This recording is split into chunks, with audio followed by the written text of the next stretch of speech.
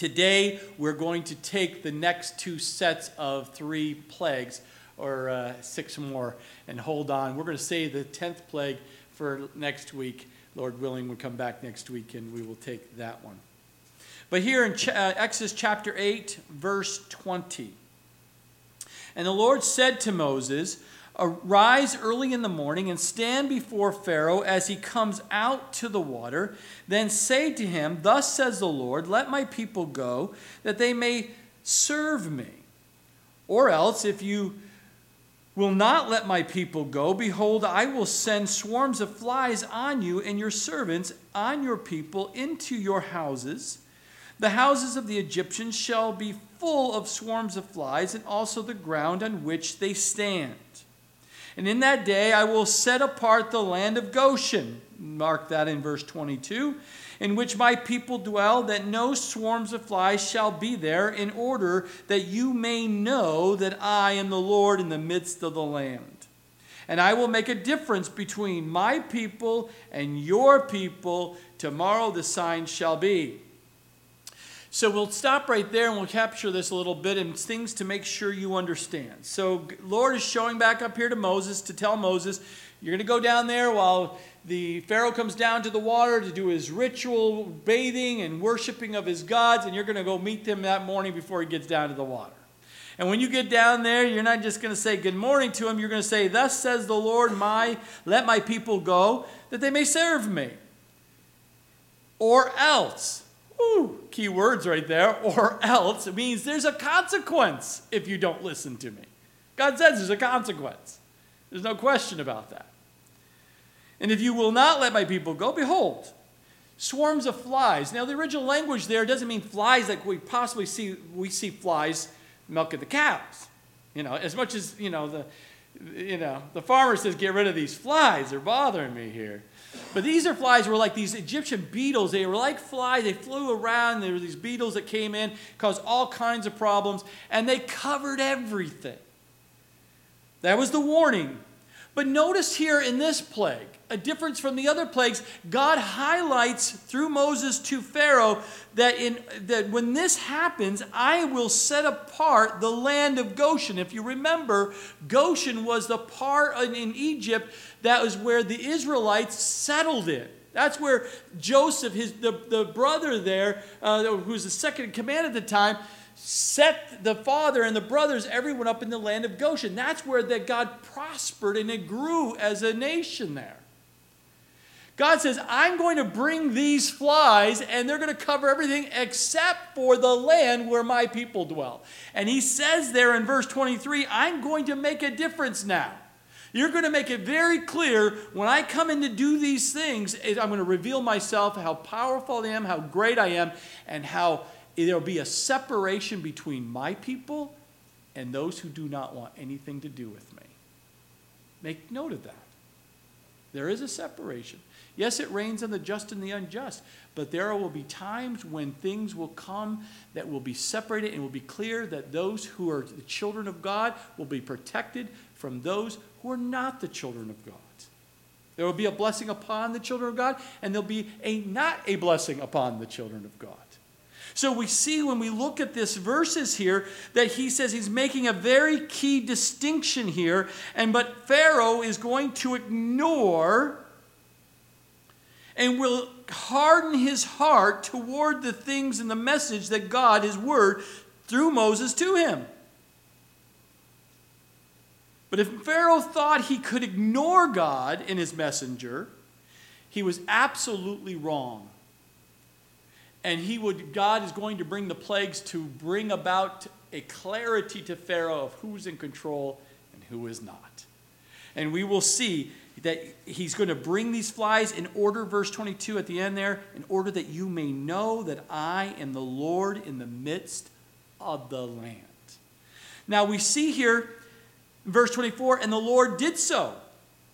Why? Because we didn't see Pharaoh's response here, but obviously we know what his response was because we see that God brought the actual flies, this plague.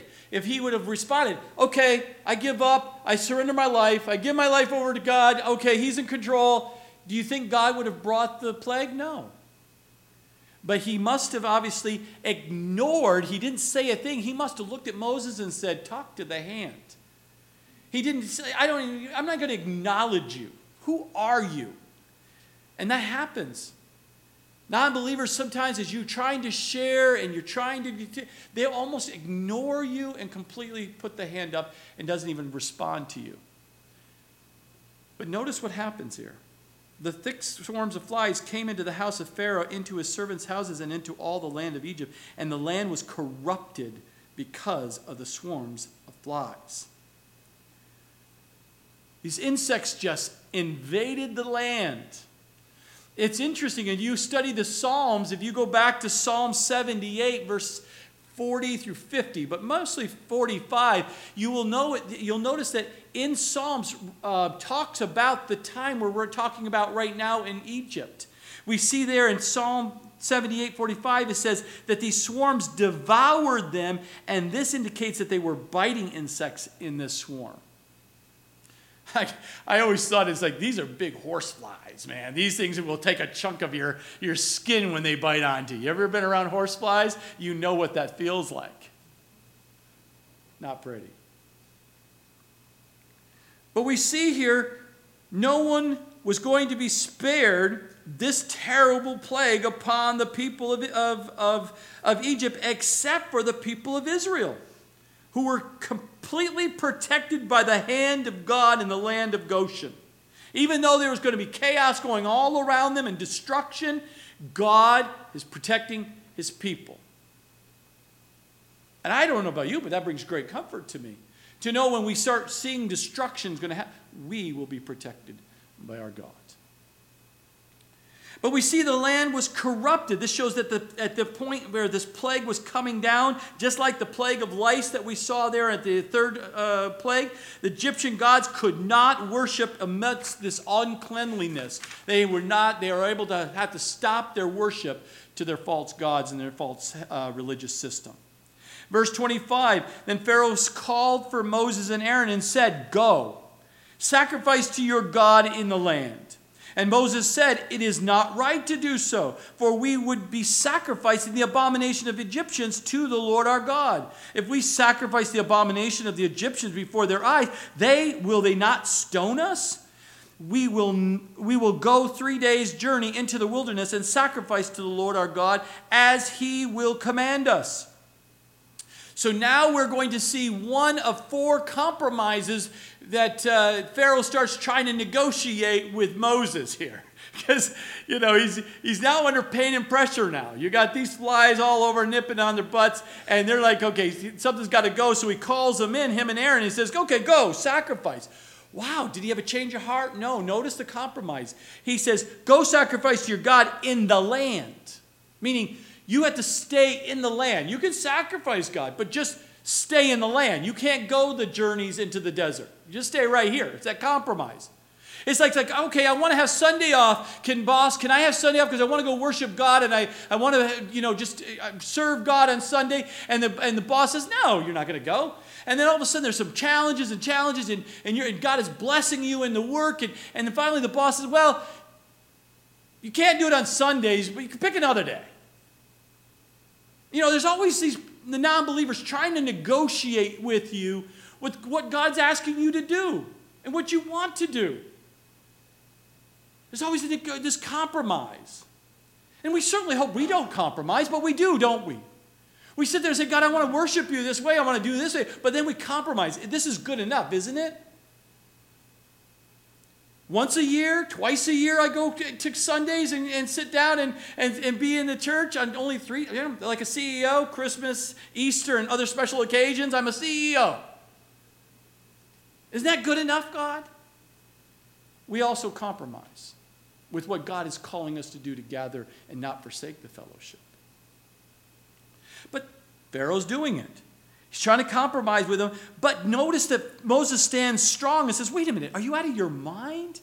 Because if we stayed in the land and sacrificed our animals to our God, you know what that's going to do to the Egyptians? They'll lose their mind. They'll stone us because there'll be a blasphemy. It would just be absolutely an abomination to the Egyptians if we worshipped our God in front of them. It would be like killing a pig in front of a Muslim mosque.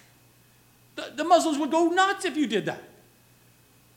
What happened if you killed a cow in front of the Hindu temple? You would die. I'm telling you, the Hindus would take you out. So he's sitting there. That doesn't even make sense, Pharaoh, for us to worship our God in front of the Egyptians. That would not go well at all. So what happened? So in verse 28, Pharaoh said, I will let you go. He obviously, okay, that's true. I'll let you go, that you may sacrifice to the Lord your God in the wilderness. Oh, now he's talking wilderness, the desert. This is good. They're out of the land now. Only you shall not go very far. Intercede for me. It's compromise number 2. Okay, that's not going to work. Ooh, that's not good. You're right. My people would lose it. You can go, but you can't go very far. You can just go, we want you just outside the city. You can't go 3 days journey like your God's telling you, and God's telling me, no, you can only just go a little ways. Don't go too far. It's kind of crazy to think you would go more than on a Sunday once a month. Don't go crazy and think you need every Sunday and go worship God. What do you mean you're going to go to men's and ladies' Bible studies in the middle of the week? What are you talking? That's kind of crazy. You're doing just fine going once a month on a Sunday. That's enough. And we do compromise like that in our minds if we're not careful. Why? Because it's a sign of the hardness of heart when you don't desire to worship God or be with God's people. And Pharaoh's shining his heart is growing harder and harder by the time as he's looking to compromise. When you start compromising, you know you're having the hardness of heart is starting to set in. So what happens? He says, yeah, you can't go, don't go very far. Intercede for me. That's the only reason why I want you to go do this anyways. I want you to intercede for me. Stop the flies. That's the only reason why he's even saying it, right? Verse 29, and then Moses said, indeed, I am going out from you, and I will entreat the Lord, that the swarms of flies may depart tomorrow from Pharaoh, from his servants, and from his people. But let Pharaoh not deal deceitfully anymore in not letting the people go to sacrifice to the Lord. So Moses is getting a little more bold here. He's calling the leader of the nation, and he's calling him out on it. It's like, don't be deceitful, because you've been deceitful the last 3 times. Be careful. Don't be deceitful. But what happens, verse 30, so Moses went out. So Moses actually knows he's going to be deceitful.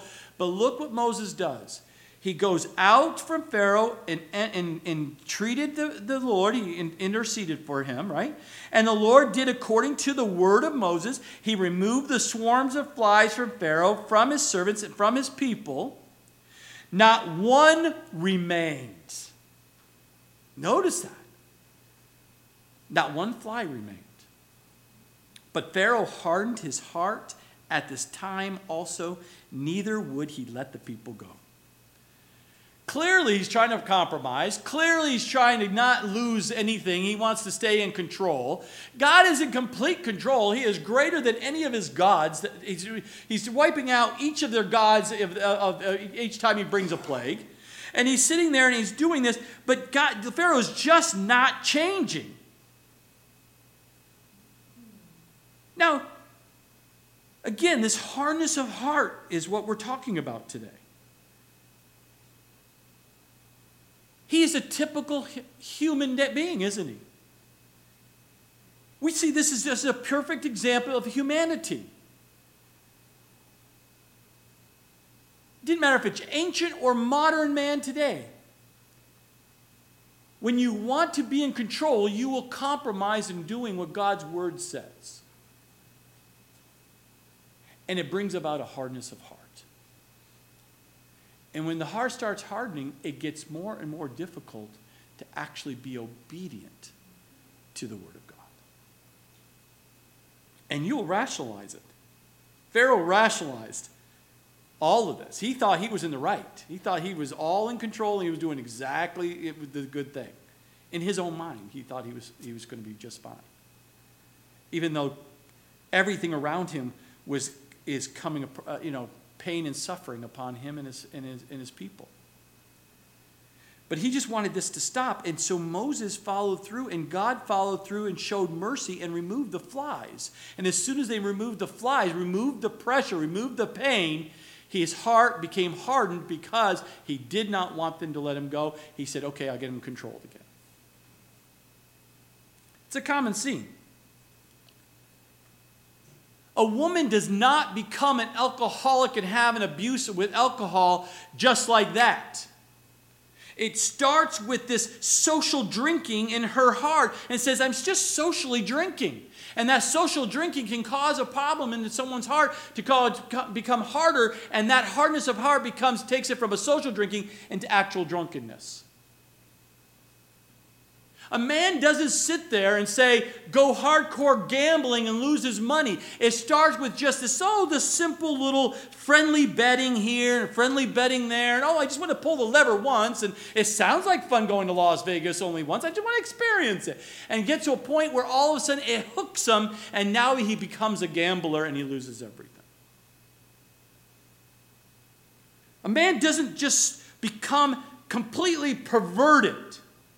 He starts with a few pics, a few videos, a few ponders, and a few letting the mind go. And what happens is then all of a sudden the heart grows harder and he becomes a perverted man.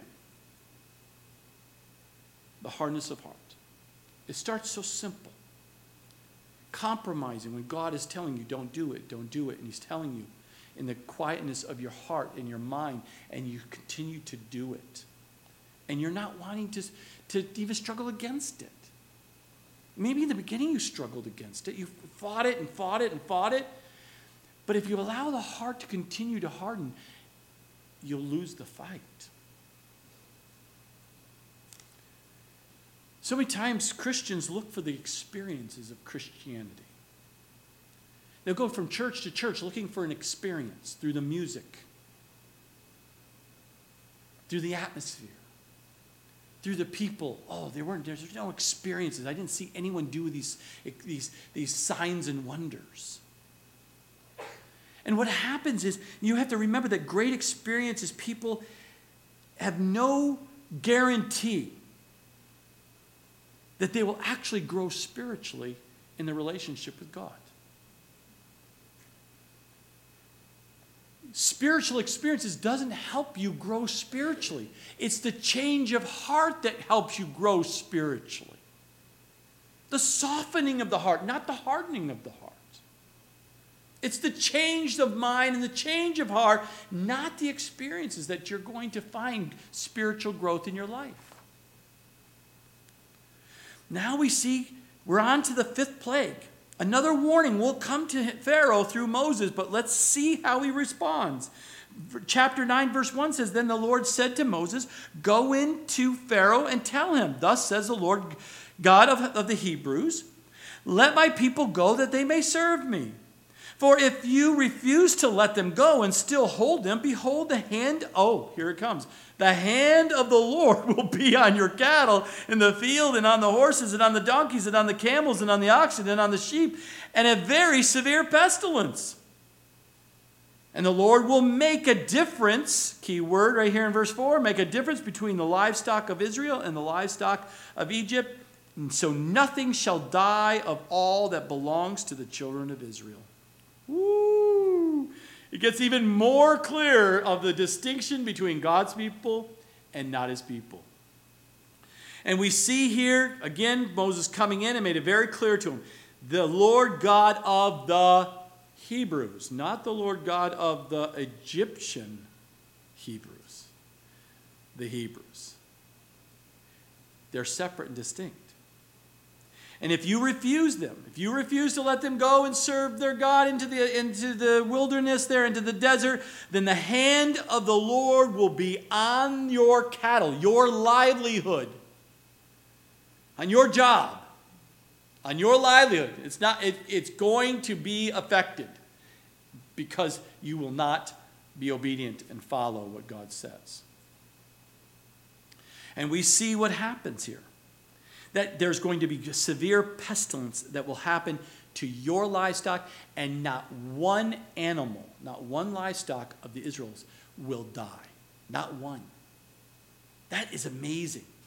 God sustains the life of every single one of those Israelis, the Hebrew Israel and livestock, keeps them alive through all of this. Then what happens, verse 5, then the Lord appointed a set time. There's a time, some people, if I just can keep doing this thing, I know God's telling me to let go of it, but if I just continue, maybe I can just go a little bit further before I let go of it. There's a set time. Just so you know, God has a time when he's going to come. If you're better off to repent and change now before consequences come.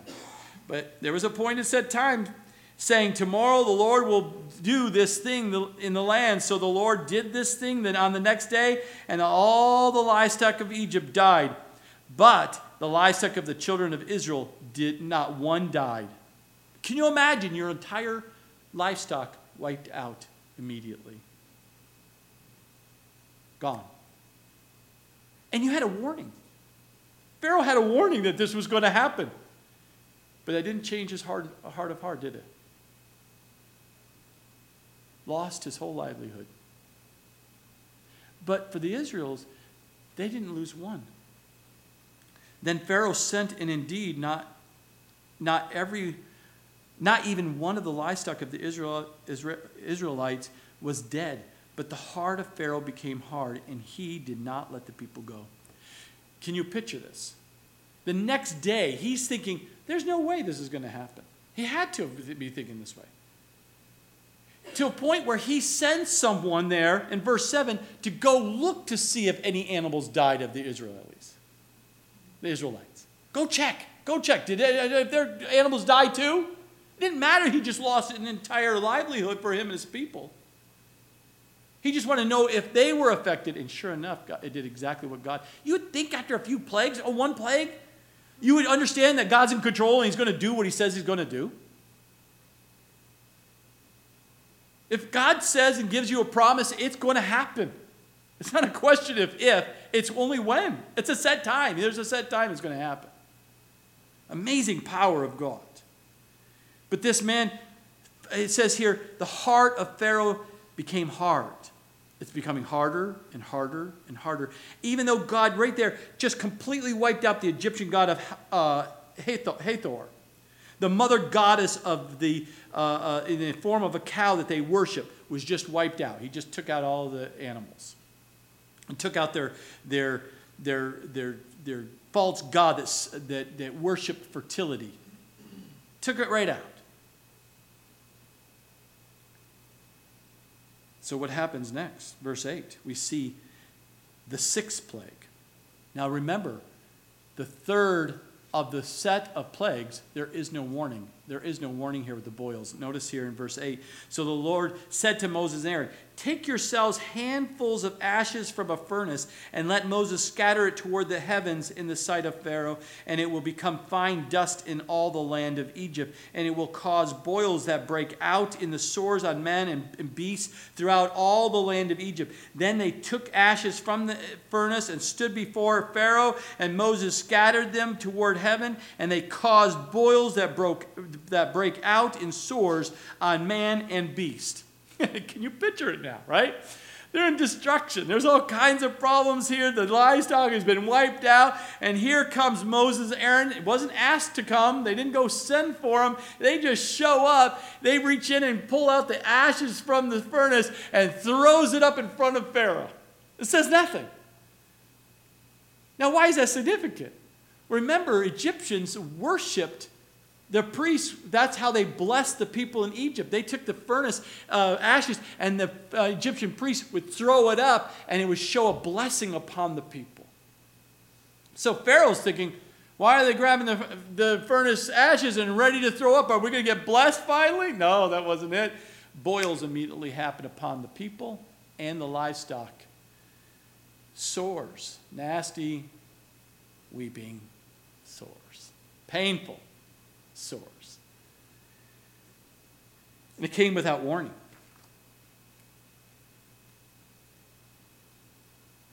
Do you think that would change the man? You would think, because sometimes when consequences come,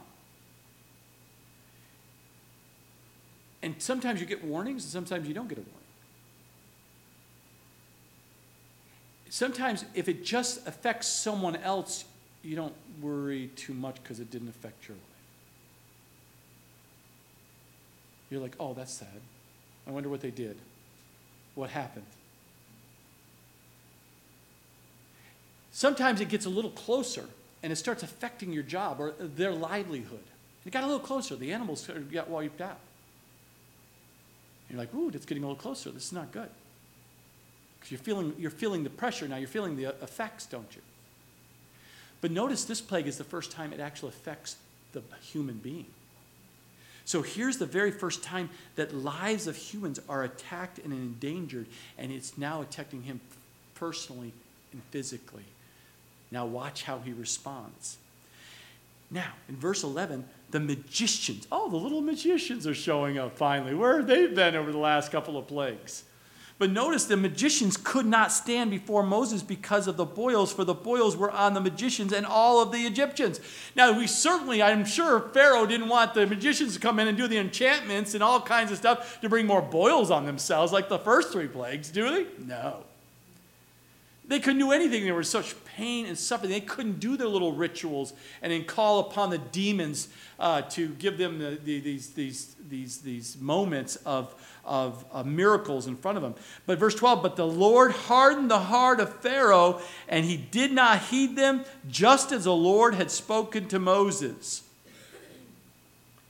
So he comes and he attacks another one of the gods, the god of medicine, comes right in here and he says, who here, even your magician, can't even come and help you physically? And you're going to hurt physically. And it comes upon your life. And God announced, if you remember, he would harden Pharaoh's heart back in Exodus chapter 4 and in chapter 7, if you remember.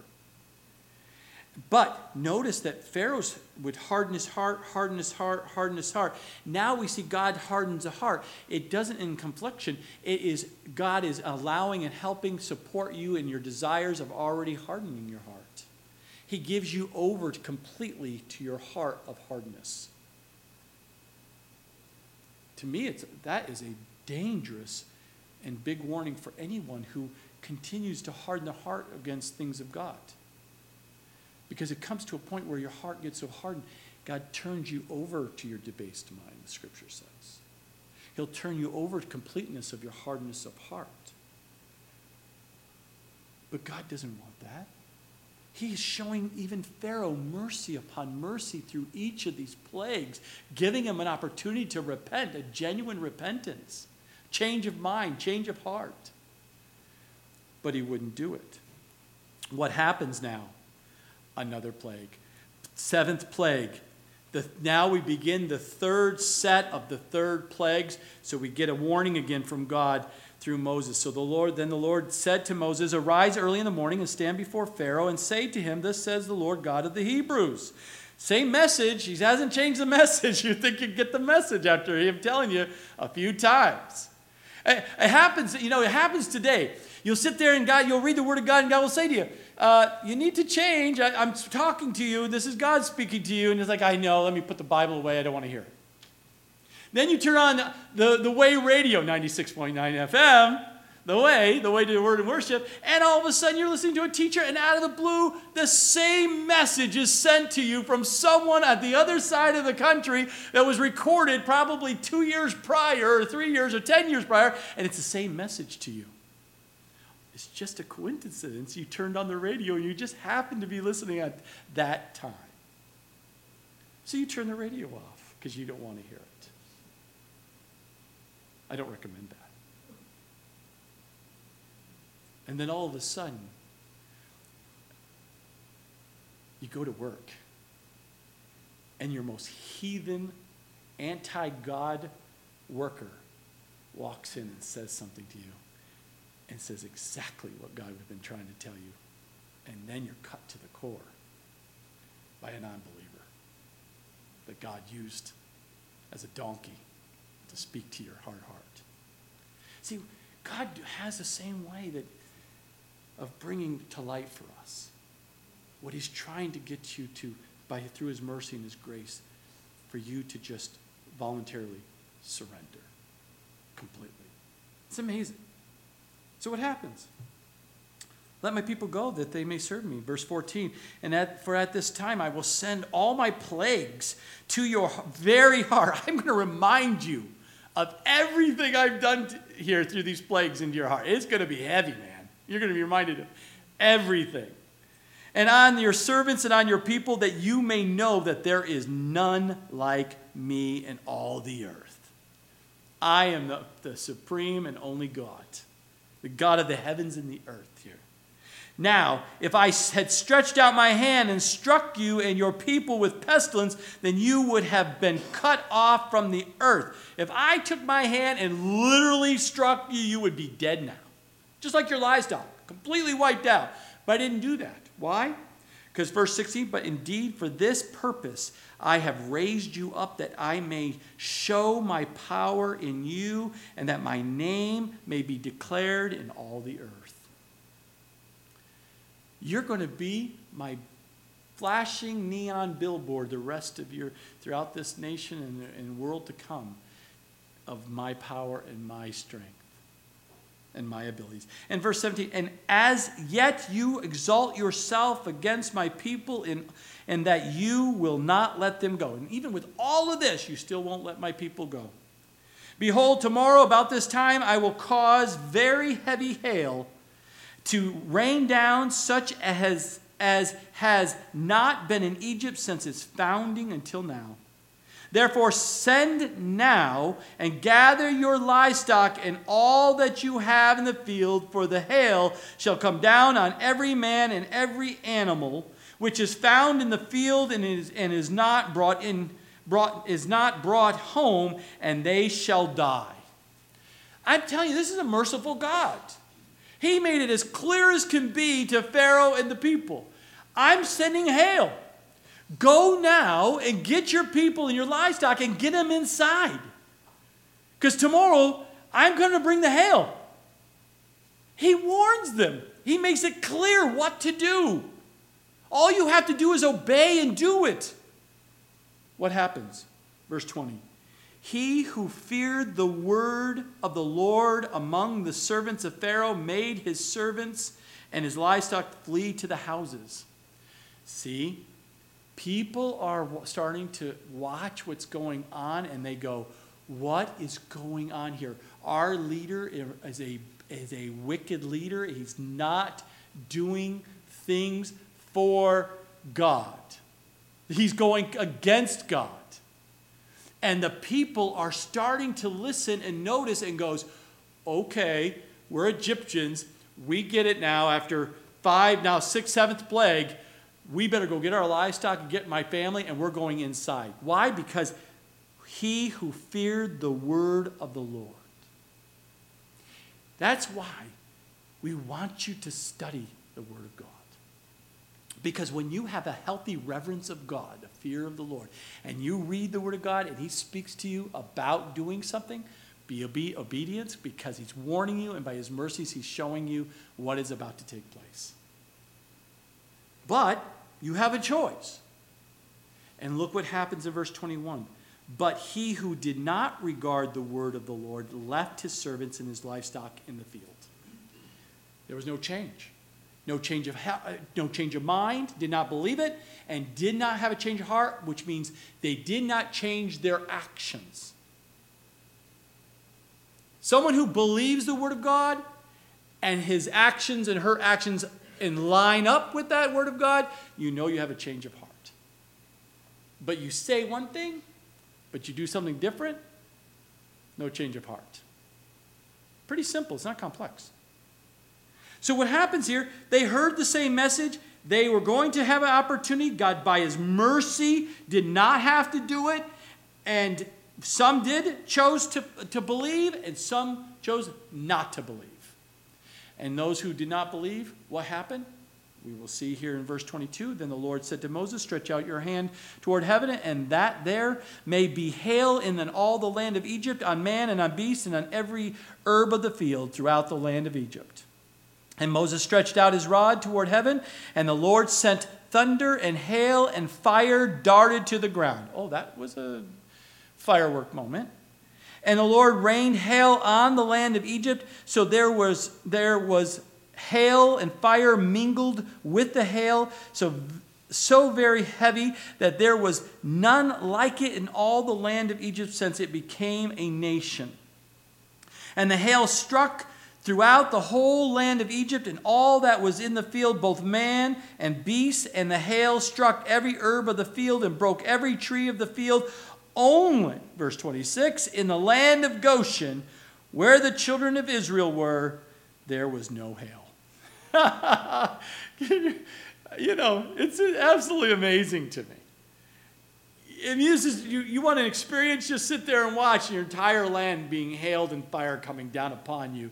And right there in the land of Goshen, and right there in this middle of the place of north of Egypt there, of the capital, there they are, and nothing is happening to them. It's going all around them. And they're not being touched. How could you not know that this is the hand of God protecting them? It is amazing. So their Egyptian god called Nut, the Egyptian sky goddess, was just taken over by God. Their sky goddess has no power over me. I'm going to bring this out of the sky down upon them in judgment. And just completely obliterated the people, the livestock, and the crops. Just obliterated. Wiped them out. You'd think you'd have a change of heart then, wouldn't you, if you lost everything? But what happens? Verse 27, Pharaoh sent and called for Moses and Aaron and said to them, I have sinned this time. This time? Well, just this time. Maybe, okay. Maybe a change of heart. Maybe.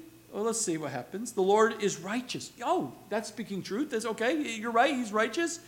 And my people and I are wicked. You've got that right.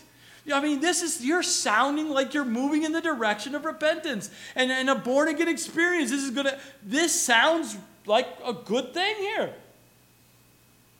Take note. Entreat the Lord that there may be no more mighty thundering and hail, for it is enough. Oh, he's had enough. Have you? Really? Is it enough? Let's see what happens. I will let you go, and you shall stay no longer. Boy, this is sounding good. So Moses said to him, as soon as I have gone out of the city, I will spread out my hands to the Lord. The thunder will cease, and there will be no more hail, that you may know that the earth is the Lord's. He's in complete control. You're going to know this. Verse 30, but as for you and your servants, I know that you will not yet fear the Lord God. Moses knows. Why does he know that he's not going to fear God yet? Because he knew what God's word told him earlier on, back in chapter 4, that said that the firstborn was going to die, remember? He told him what the end game was going to look like at the end of the plagues. Plague number 10. So he knew this was coming out. Verse 31, and now the flax and the barley were struck, for the barley was in the head and the flax was in bud, but the wheat and the spelt were not struck, for they are late crops. So that means you can see time has passed. We're in a new season. This is growth and harvest type season here for the farmers there. So you can kind of see time has passed. So Moses went out of the city from Pharaoh and spread out his hands to the Lord. Then the thunder and the hail ceased, and the rain was now poured on the earth. And when Pharaoh saw that the rain and the hail and the thunder had ceased, he sinned yet more. What? He should have said, he sinned no more. But the word didn't say no more. It says yet more. That means he continued to sin. He hardened his heart. He continued to be disobedient to what God was saying. And he hardened his heart. he and his servants. And so the heart of Pharaoh was hard. Neither would he let the children of Israel go, as the Lord had spoken to Moses. So these sound like perfect words. I have sinned. I'm a wicked man. God is righteous. These are great sounding words in the eyes of, or the ears of someone who desires for that family member to be saved. Or your best friend you've been praying for to be saved. Or your spouse who's been pretending and you know for a fact that you should know because no one else knows, but you know he or she's not saved. Because you live with them, you know what they say behind the scenes. But notice this, that true repentance had not worked its way down into Pharaoh's heart. Pharaoh only said these because he was grieved by the consequences of his sin. Not of the sin itself.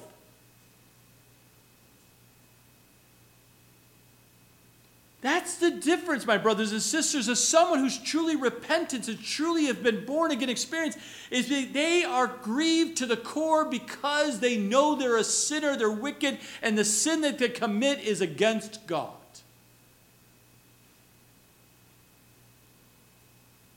They don't want fire insurance so that they can go to heaven so they don't have to face the consequences of their sin. That's not true repentance.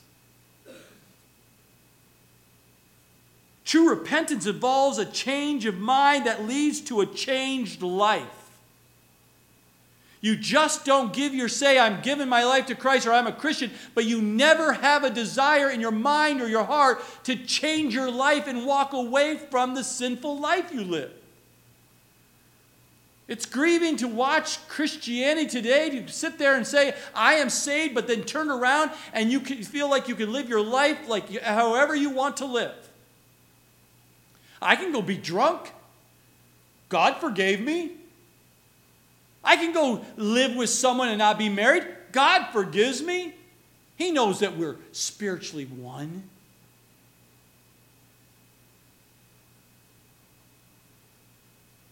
It goes on and on today, my brothers and sisters. That should not happen. If it goes against the Word of God, you cannot be disobedient and not think there's going to be consequences. There's got to be a change of mind. You need to see it as sin and hate that sin just like God hates that sin. And have a change of life. You must repent. It means go 180-degree opposite of what you've been doing. Remember Balaam? Remember Balaam playing that card in Numbers chapter 4? How about Saul playing that fake kind of repentance in 1 Samuel chapter 15? How about Judas? In Matthew 27, oh, have that money back, you know. All that was an example of a guilt that was in their lives, and they showed insincere confession of sin. Oh, they had confession of sin.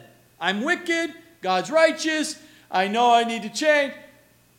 But it was insincere confession because all they wanted is to be relieved from the pain or relieved or get back what they lost because of their sin. We don't want insincere confessions of sin. We want genuine repentance, change of mind and heart, walking away from that sin, no longer ever desiring, fighting that desire. Then what happens? You think everything would get better, wouldn't you think? God showed mercy. He gave them an opportunity to get free and to be protected and to repent. And he answered their pleas, and they even ignored God even through his rich mercy. And just by ignoring and going back against God's mercy upon your life through this situation, by ignoring it and going against it, you've actually sinned even more. Then what happens? Now the 8th plague. Locusts. Again, a warning will come. It says, now the Lord said to Moses, go into Pharaoh, for I have hardened his heart and the hearts of his servants, that I may show these signs of mine before him, and that you may tell in the hearing of your son and your son's son the mighty things I have done in Egypt. Oh, he's saying, let Pharaoh know. Not only will you know, but your sons and your sons' sons, generation upon generation, is going to remember what I am about to do, have done, and will continue to do. He says, I have done in Egypt, and my signs which I have done among them, that you may know that I am the Lord. Verse 3, so Moses and Aaron came into Pharaoh and said to them, thus says the Lord God of the Hebrews, how long will you refuse to humble yourself before me? Isn't that all God wants for us? Is for us to humble ourselves, not let the pride continue to be a wall there, and just humble ourselves and come before him and just worship him as Lord, as master. Let my people go that they may serve me, or else. Ooh, strong words, or else.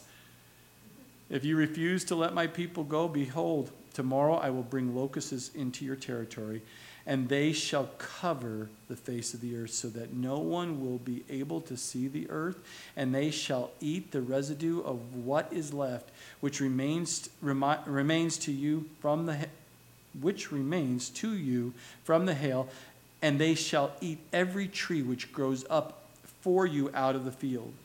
They shall fill your houses, the houses of all your servants, and the houses of all the Egyptians, which neither your fathers nor your fathers' fathers have seen since the day that they were on the earth to this day. And he turned and he went out from Pharaoh. Walked out. But notice here in the very beginning, God said, I have hardened Pharaoh's heart. But remember, in chapter 9, we saw that Pharaoh hardened his heart. But remember, once you start hardening your heart, eventually, we talked about, God comes right in and reinforces your desires of what you want, and he lets you have it, and you complete it. Why? Because he's going to bring to light, truly, there's no excuse. You can't blame anybody else anymore. Adam figured that out really quick. Can't blame his wife, Eve. Many people will shift their blame. But Pharaoh was not going to be able to shift his blame any longer. He's going to have to own it completely, because it's his heart that God's dealing with here. And so we find here that the pride was at the heart of Pharaoh's problem, and he would not humble himself, and it was bringing not only him down and his entire nation down right in front of him, because he wouldn't humble himself. Verse 7, then Pharaoh's servants said to him, how long shall this man be a snare to us? Let the men go, that they may serve the Lord their God. Do you not yet know that Egypt is destroyed? Even now, Pharaoh's people, his servants, are turning on him. Moses and Aaron and the Israelites, they've got to go. Do you not see they're a snare? We're caught in this, and we're bringing us down. We're in a trap. We're all going to die. Can't you see, Pharaoh, in front of your own eyes, that the entire nation is destroyed because of your hard-heartedness? Now, I will slip this in right now because the Lord is bringing it back to mind, but if it's not a nation, it can be a state. A leader of a state, and the decisions that this man is making is going to bring destruction, because the decisions that are made go completely against the Word of God. And it is grieving to watch, and I trust my God is going to protect us as children of God through all of these decisions that leaders are making for this state. God forbid, God is in control, and he appoints leaders to bring about his will and purpose. So I'm not naive about that as well. But I trust God that he's in control and he's bringing about these things, regardless of how I feel about our leaders. We have to trust God that he's in control and will take care of this for us. Back to the scripture. That was a segment. So he says, their servants say, how long are they going to do? They're a snare. They got to go. We're destroyed. Verse 8, so Moses and Aaron were brought again to Pharaoh, and he said to them, go serve the Lord our God. Who are the ones that are going? He's asking, who are the ones that are going? And Moses said, we will go with our young and our old, with our sons and our daughters, with our flocks and our herds, we will go, for we must hold a feast to the Lord. Verse 10, then he said, Pharaoh said to them, the Lord had better be with you when I let you and your little ones go. Beware, for evil is ahead of you. Not so. Go now, you who are men, and serve the Lord. For that is what you desire. And they were driven out from Pharaoh's presence. Compromise number 3. Pharaoh's realizing he's losing God after God after God. He's not able to do anything. Everything he's tried has gone and gotten worse. And now he's got his servants turning on him. And he's like, okay, what do I do here? Okay, you can go. Who's going to go with you? We're taking everybody. We're taking everything we have. It's the entire tribe, including our livelihood. It's all going to go out and serve God. Everything. There's no compromise. Not just certain people only the men worship God in our family. No, men, women, and children in this family are worshiping God. There's no compromise there. It's not okay just the wife to be this to worship God in a family. It's not just the husband to be worshiping in the family. It's okay if the parents are. The kids will make their own decision when they grow up if they're going to be worshiping God or not. Oh, please don't say that. That should never come out of the mouths of people who've been sitting here and understand the Word of God. You would never say that. The children will make their own decision who they follow and worship. That's demonic. I can't make it any clearer to you. That's demonic.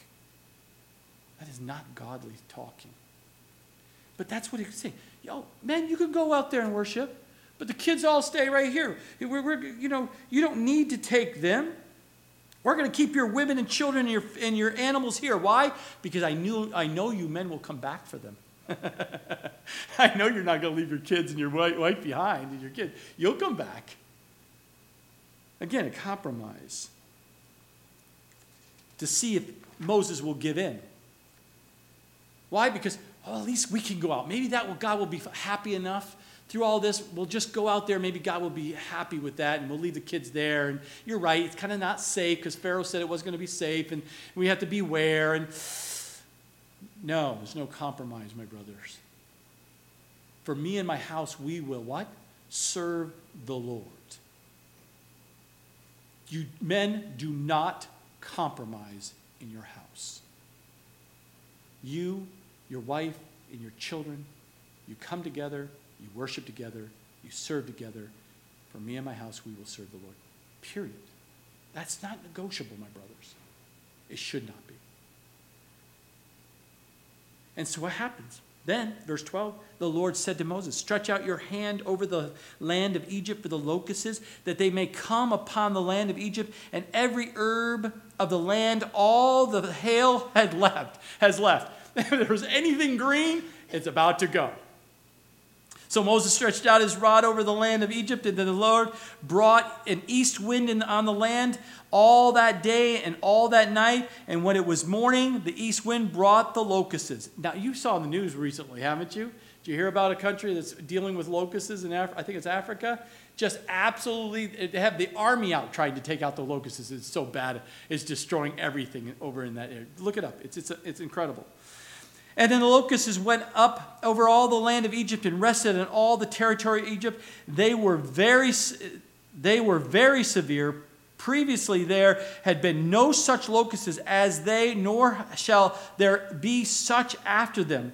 For they covered the face of the whole earth, so that the land was darkened, and they ate every herb of the land and all the fruits of the trees which the hail had left. So there remained nothing green on the trees or on the plants of the field throughout all the land of Egypt. Amazing, amazing barrenness happened across the land.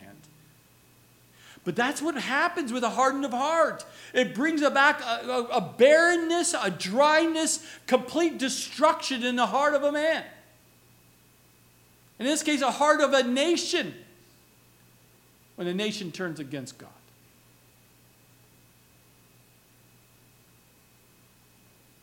Not one thing living in this nation. And guess what happens?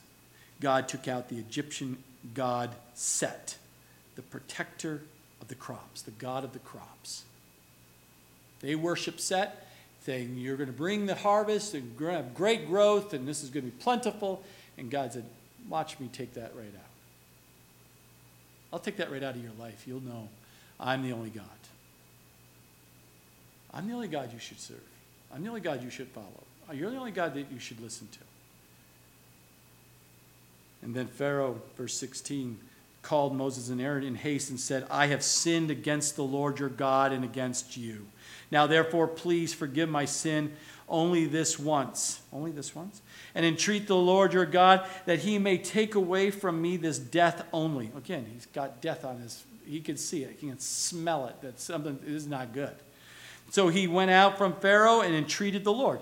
So Moses actually went out and is going to intercede for the Lord, for the people there. And verse 19, and the Lord turned a very strong west wind, which took the locusts away and blew them into the Red Sea. There remained not one locust in all of the territory of Egypt. Not one. But the Lord hardened Pharaoh's heart, and he did not let the children of Israel go. He said the words of repentance. He says here, I've sinned against the Lord. Yes, I know I've even sinned against you. But his actions continued to go down the road that he continued in heart so hardened that he would not let the people go. He would not change. You know, it's so easy to confess the sin. The shallow repentance that can spring up so quickly out of when you're in pain and suffering and sense of loss. Just out of the desire to stop the consequences that you're having to face. But my brothers and sisters, pray for people to go beyond the insincere or the shallowness of their confession and pray for true repentance, true regeneration to take place in the hearts of the people. Complete surrender. And what happens? Now we have seen the two warnings of the third set. Now we see the no warning of this third set. And that will be darkness. Because that's exactly what happens as you go and you see death in front of you. There's darkness that will lead into death. And watch this happens. Then the Lord said to Moses, stretch out your hand toward heaven, that there may be darkness over the land of Egypt, darkness which may even be felt. So Moses stretched out his hand toward heaven, and there was thick darkness in all the land of Egypt 3 days. 3 days of darkness. Doesn't that ring a bell for you? Remember Jonah in the belly of the great fish? 3 days of darkness in that belly. Remember? 3 days of such heavy of darkness, you could feel the darkness on you. Verse 23, they did not see one another, nor did anyone rise from his place for 3 days. They were secluded. They were locked in. They could not move because the darkness was so dark. There was no light. That tells you that God didn't even allow them to be able to light candles or start a fire. That's how heavy the darkness started coming upon their life. That tells you how hard their heart is. But all the children of Israel had light in their dwellings. Again, this is absolutely amazing that God's power brought darkness, so much darkness, that even the land that the Israelites dwelt in had light. Light amongst the darkness of that land. But in our lives, someone's heart who's been hardening and not willing to completely surrender their life to sincerely to God, it gets harder and harder and harder, and with a hardened heart, darkness starts showing up into their lives. In all shapes and sizes. Darkness in their mind. They start thinking dark things. They want to watch and be entertained by dark things. God said to stay away from all forms of evil. A hardened heart loves to watch the things of evil. Those are signs that are not good for a person's heart. If you're a Christian, a born-again believer, and you're starting to be entertained by things of evilness and darkness, watch out, my brothers and sisters. That is not a good sign. That's not just watching a movie to pass some time on. That is a sign of a heart issue. I really do believe that. Why? Because the scripture says in 1 Thessalonians, stay away from all forms of evil. Why would you be entertaining and going against the word of God? But you see the darkness coming to a point where a person's life can actually feel the darkness on their lives? And you cannot see light? Do you know what that means? They're at the point of willing to commit suicide because they have nothing, no hope at all in their lives. For the longest time, people say, oh, there's such a suicide problem in the military. Oh, there's a problem. It's because of war. Do you know that's not true? I see the statistics. I know the case after case. I read the cases in my line of business. I know. Not because of war. Not all. But if you notice, you start popping up these little news feeds. Dentists, highest suicide rates. Nurses, highest suicide rates. Ballerinas, highest suicide rates. Yoga instructors, highest suicide rates. I mean, I'm just making that up a little bit, but amazing how many, it doesn't matter where you look and what profession, it seems like they're having the highest suicide rates they've ever had before. Why is that? Because there's a darkness that's coming across the world that we've never seen before, because it's soon and very soon our Lord's coming back for us. That should help us to be rejoiceful, because soon we're going to get raptured out of here. Soon we're going to go home and be with him for eternity. Soon we'll be out of this darkness. But don't be naive of when you're watching the things that are going on, and the teen suicides are skyrocketing, and everybody's turning around, they're saying there's no hope, and blah, blah, blah, blah, blah. We've got to understand there's darkness is coming. And we see it happening in the nation of the Egyptian nation here because of the leader and because of the people. They have chosen to not follow God. And when you take God out, remember, light is not only a physical property, but it's also God's character. When you take God out, then you're taking light out. When at the end time, when the demons and Satan and those who non-believers are thrown into the lake of fire, there's complete darkness. That means there's complete absence of God. And that's what they were feeling. They were getting the fact that they wanted nothing to God, and God was letting them have their way and hardening their hearts. And there's this no him. There's all this darkness, and it's coming more and more upon them. And God wiped out their Egyptian god that they worshiped, Ra, which was the sun god. He just took out that sun, that god that they worshipped, and said, no, there'll be complete darkness.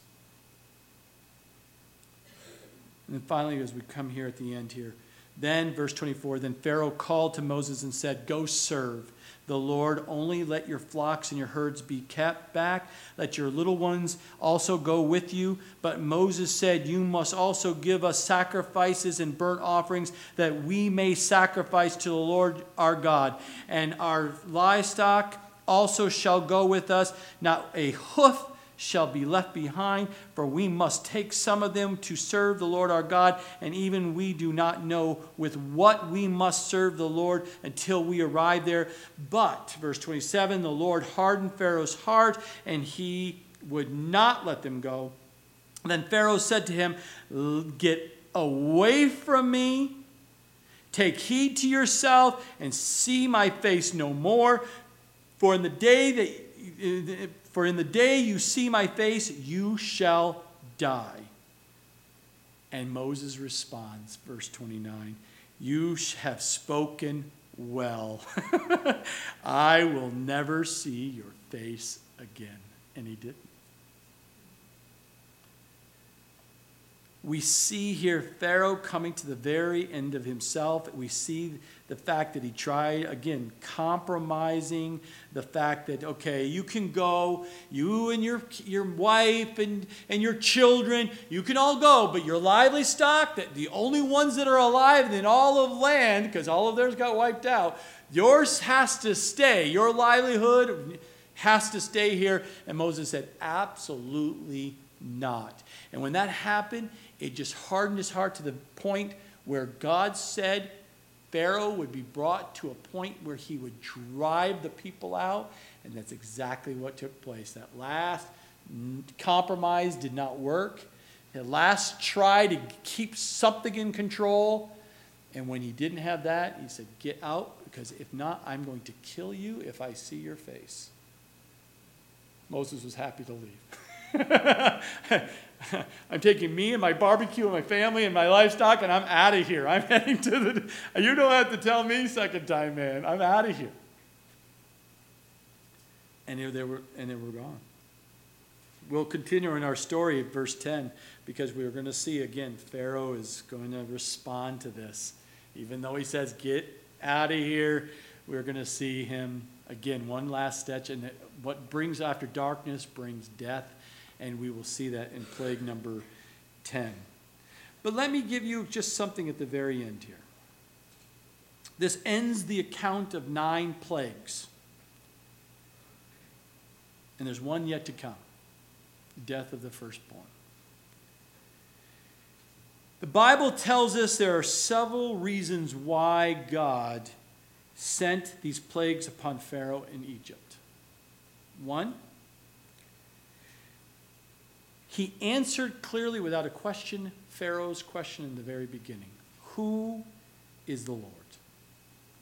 And God said, through these plagues, I'm going to answer that question of who is God Almighty?